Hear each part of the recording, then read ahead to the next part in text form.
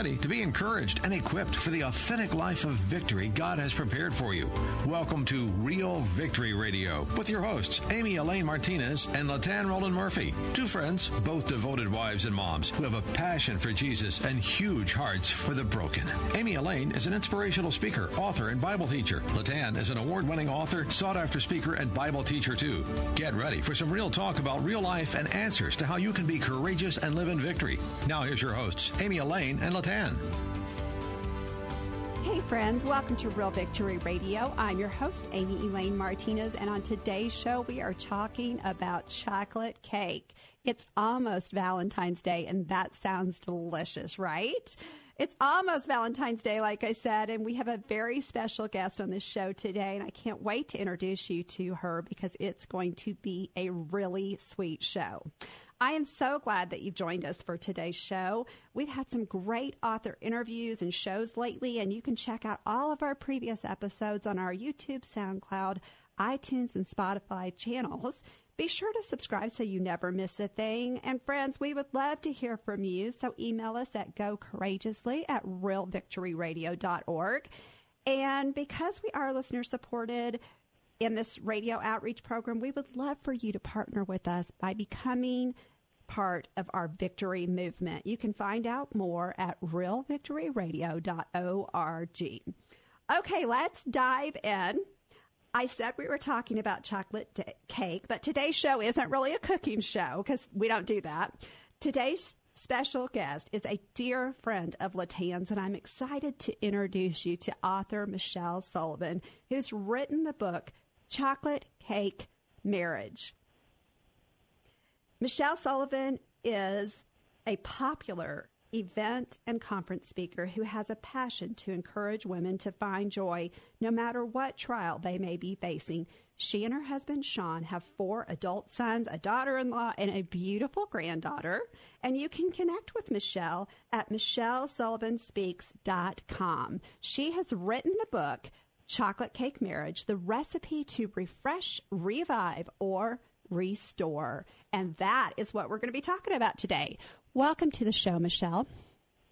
Oh, Amy, I'm thrilled to spend some time with you today. Thank you so much for having me. Absolutely. One of the things that I wrote in the very front of the book was, one of the things I loved about this book is that before you started giving us advice, you let us know that you have paid your dues, that it had cost you something. And I found your book very, very relatable. We are thrilled to have you on Real Victory Radio today. And since, like I said, it's almost Valentine's Day, we thought it was the perfect time to share your book with our audience. Again, the book is Chocolate Cake Marriage by Michelle Sullivan. Michelle, marriage isn't always as much fun as dessert can be or should be. Would you please tell us what a chocolate cake marriage is? Absolutely. So I use the analogy of baking a cake to relay the importance of going to God's Word for the recipe for our marriages. So I bake 2 cakes. The first one, I don't follow the recipe. I just kind of wing it. I kind of know what goes in a cake. You know, a cup of flour, cup of sugar, cup of salt, glug, some oil in there, and just kind of throw the ingredients together. I don't prepare the pans or preheat the oven because I'm kind of in a hurry, want to get her done. And I glob this big lump of dough into a pan, pop it in the oven that I haven't preheated. So I crank it up to 450, and about maybe 10 minutes into baking, I realized most cakes take 3 eggs. I only put in 1.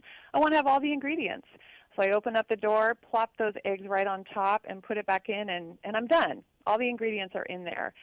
But I haven't done a very good job of blending them or measuring, and I think we can sometimes do that in our marriages.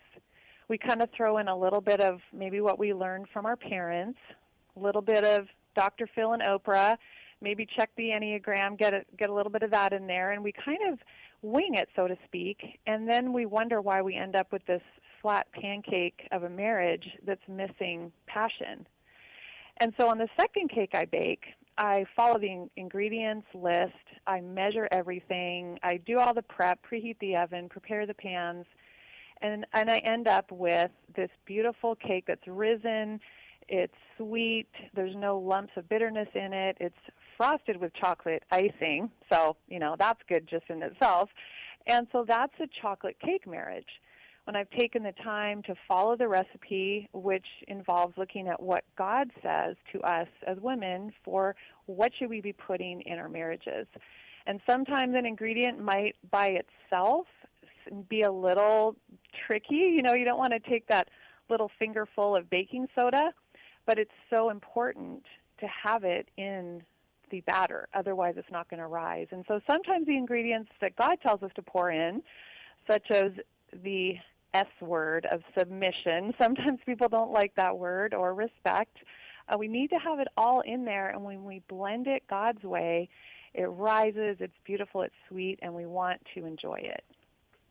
That is such a great analogy, and throughout the book, you do such a great job of helping us to really see how not following God's recipe is really a recipe for disaster. And you also give us lots of tips and lots of just encouragement. One of the things that you say in the book is never forget the passion that you once had, because God can restore it. And you give so many different practical applications and really just share your part of your story, which helps us to identify with you. And I want to talk a little bit more about who this book is written for and why you have such a passion for it.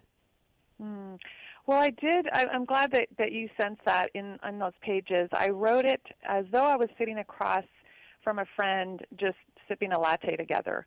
And so I really wanted it to be authentic and relatable. And so I do share it from my heart, things I've been through in my own life. And the book is written to whether it's a woman who's engaged to be married, perhaps she's newly married, maybe she's been there, done that, married, and is just kind of going with the flow in her marriage, but the passions ebbed away a bit.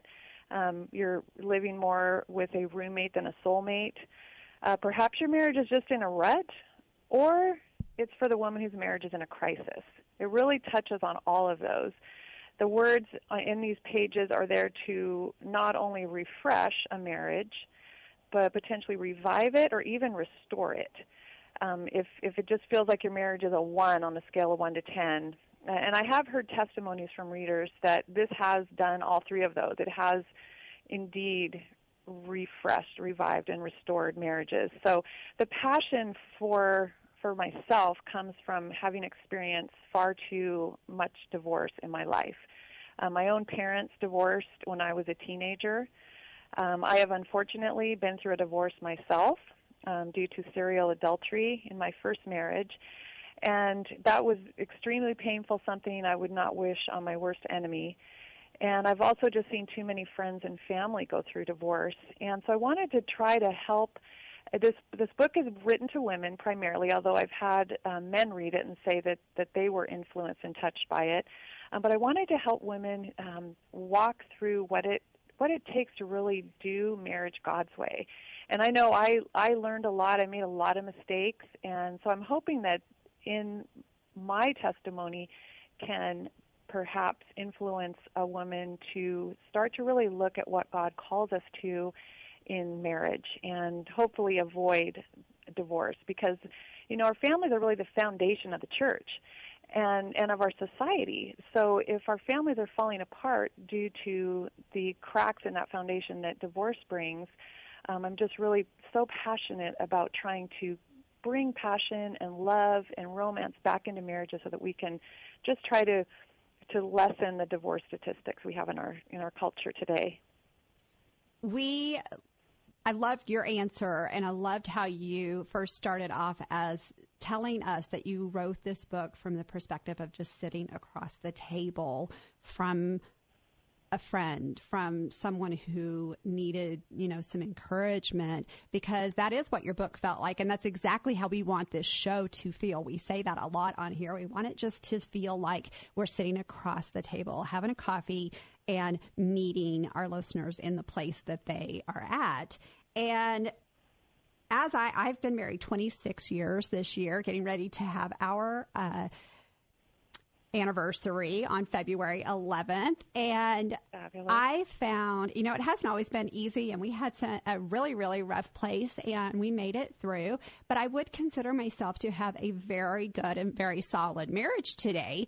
And I found your book to have things in it that I needed. So I would absolutely say that as a woman who has experienced divorce as well, and a woman who now is on the other side of that and who has a very healthy, very good marriage today, I found myself being able to relate to your book from my past experiences as well as where I am today. So it really is for any kind of reader. Whatever your situation is, with marriage, you will be able to relate to it. It was very helpful in different ways of just, there were things in there that I hadn't thought of really, Michelle. So thank you for sharing with us and just being vulnerable in the book. So it was really good. I want to ask you a question that I know from reading your book that you have had some huge victory in your life. And we always ask this question, and it always leads to a great conversation. But where in your life have you experienced, or are you experiencing now, the very most victory? Oh, such a great question. I love answering it. And you're right, I have had many things in my life that I've experienced victory over. I would say the one that really relates to chocolate cake marriage is the victory over the temptation to take the bait that Satan dangles in front of me. And, I'm hoping with our listeners they can relate. Satan hates us. He wants to bring division. He wants us to fight with our husbands, and he wants the passion to ebb away. And so I've noticed just in day-to-day doing life with the love of my life, Sean, we've been married now for 8 years, and though he's a believer, I'm a believer, we strive to glorify God, and we have him at the center of our marriage. Marriage is still work, and Satan wants to tear it down. And so as we go through, and whether we're driving together in the car or cooking in the kitchen, there are times when the enemy will try to get us to say something, to roll our eyes or raise our voice in response to something our husband may say or do. And so when I look at, for example, 1 Corinthians 13:5 says that love is not irritable and keeps no record of being wronged. So if I just take that little piece of God's recipe and apply it to my marriage and really look to not be irritable, when Satan dangles that bait to kind of maybe pop back a response to something Sean has said, that I know inevitably will cause us to have a disagreement, an argument, and bring some strife. The victory comes when I say, "Get behind me, Satan. I'm not falling for this trap. I'm going to reply with something positive." And then that tends to diffuse anything that might have turned into an argument, and we can live in a way that honors Christ with our words, with our attitudes, even with the thoughts in our head. And so that's an area where I have experienced victory, and I continue to look to Christ to enable me to say no to that bait. That was some great advice right there. And it is so true. The enemy does come to steal, kill, and destroy. And he comes in the most, I can't think of the word I'm looking for, but just in this way that we don't really know that it's him, that we could easily miss it. And he wants to keep us distracted so that we're not doing what he's called us to do. Marriage is still work, like you said, but we don't have to take that bait. So I really, really, really loved your answer. Thank you for answering that. And thanks for sharing your victory story with us. Yes. Speaking of victory, for marriages that you have seen overcome trials and adversity, what would you say is the secret ingredient? Oh, great question. And I really do think that there is a secret ingredient. I've been speaking on marriage and writing on it for about, over 20 years now. It wasn't until about the 13th or 14th year of that I really had my eyes opened up to this secret ingredient, which is respect. Respect is so very important. And I was really focusing more on love And I know most of your listeners have probably heard of the book Love and Respect, and it's such a wonderful book looking at how women really thrive on love and men on respect. It's such a key ingredient for a chocolate cake marriage. Ephesians 5:33 makes it very clear. It says the wife must respect her husband. So we can speak their love language all day long. We can learn what their Enneagram is. We can, make their favorite dinner and sort of look to be that Proverbs 31 wife. But if we are disrespecting our guys, we may as well push the mute button on those love languages, because there's going to be strife. And so what I began to understand that, but what I really didn't grasp was, what does that actually look like practically? I thought it just meant, making sure I'm polite and loving him, and maybe making sure that some things that he likes are in place in our home, that it's tidy, and that's the way to show respect. But I did learn, thankfully, through great conversation with my husband, and I think this is really important for our listeners to talk to their husband about what are some ways that I have shown you disrespect, because I really want, as a wife, to honor God's command to me to respect you, so that we can have that marriage that has passion and romance and vitality. So that to me is a secret ingredient, to really look to how we can truly respect our husbands. Well, that leads me right to my next question for you, because that was one of the chapters that I found myself underlining a lot of things. You showed us some things in that chapter that maybe we might not have thought about on our own. One thing you said, I want to read a quote on page 108. You said, "Our marriages are too important to allow something as simple as the tone of our voice to tear down our home. Be intentional about the pitch of your voice." That one I totally underlined, because I think that is something that is such an easy thing to let slide, but it has really damaging effects. And you give some great practical applications for us to use in our lives in that chapter, Respect 101. How can we respect our spouse? Because that can be a difficult thing to do on the daily. Give us some practical applications. Right. It's so true. And this is where I think it's just a matter of being aware of some of the things that our husbands feel are disrespectful. So, sometimes we can be kinder and more polite to the checker at Ralph's or Albertsons than we are to our own husbands with the tone of our voice. So that's something to really be careful of. I know when we're boyfriend, girlfriend, or in that dating time before we actually get married, we can just be so polite and fun, and then, you get into your marriage, and, suddenly you're not using those same kind words. Another practical application is greeting him at the door when he comes home. Just taking the time to honor him by, welcoming him home. And when I have a friend come over, I know I'm going to maybe light a candle, fluff the pillow, maybe brush my teeth, and just knowing that she's coming over. And so we can show that same respect to our husbands. Another one that I've found after interviewing hundreds of men is they do not want us women telling them how to drive, where to park. It basically, surprisingly to me, because I always thought when I was pointing out a parking spot to Sean that I was helping, but they actually hear it, as Dr. Eggers talks about, through the blue eardrum, and what they hear is, "You can't quite get us from A to B, so let me help you out."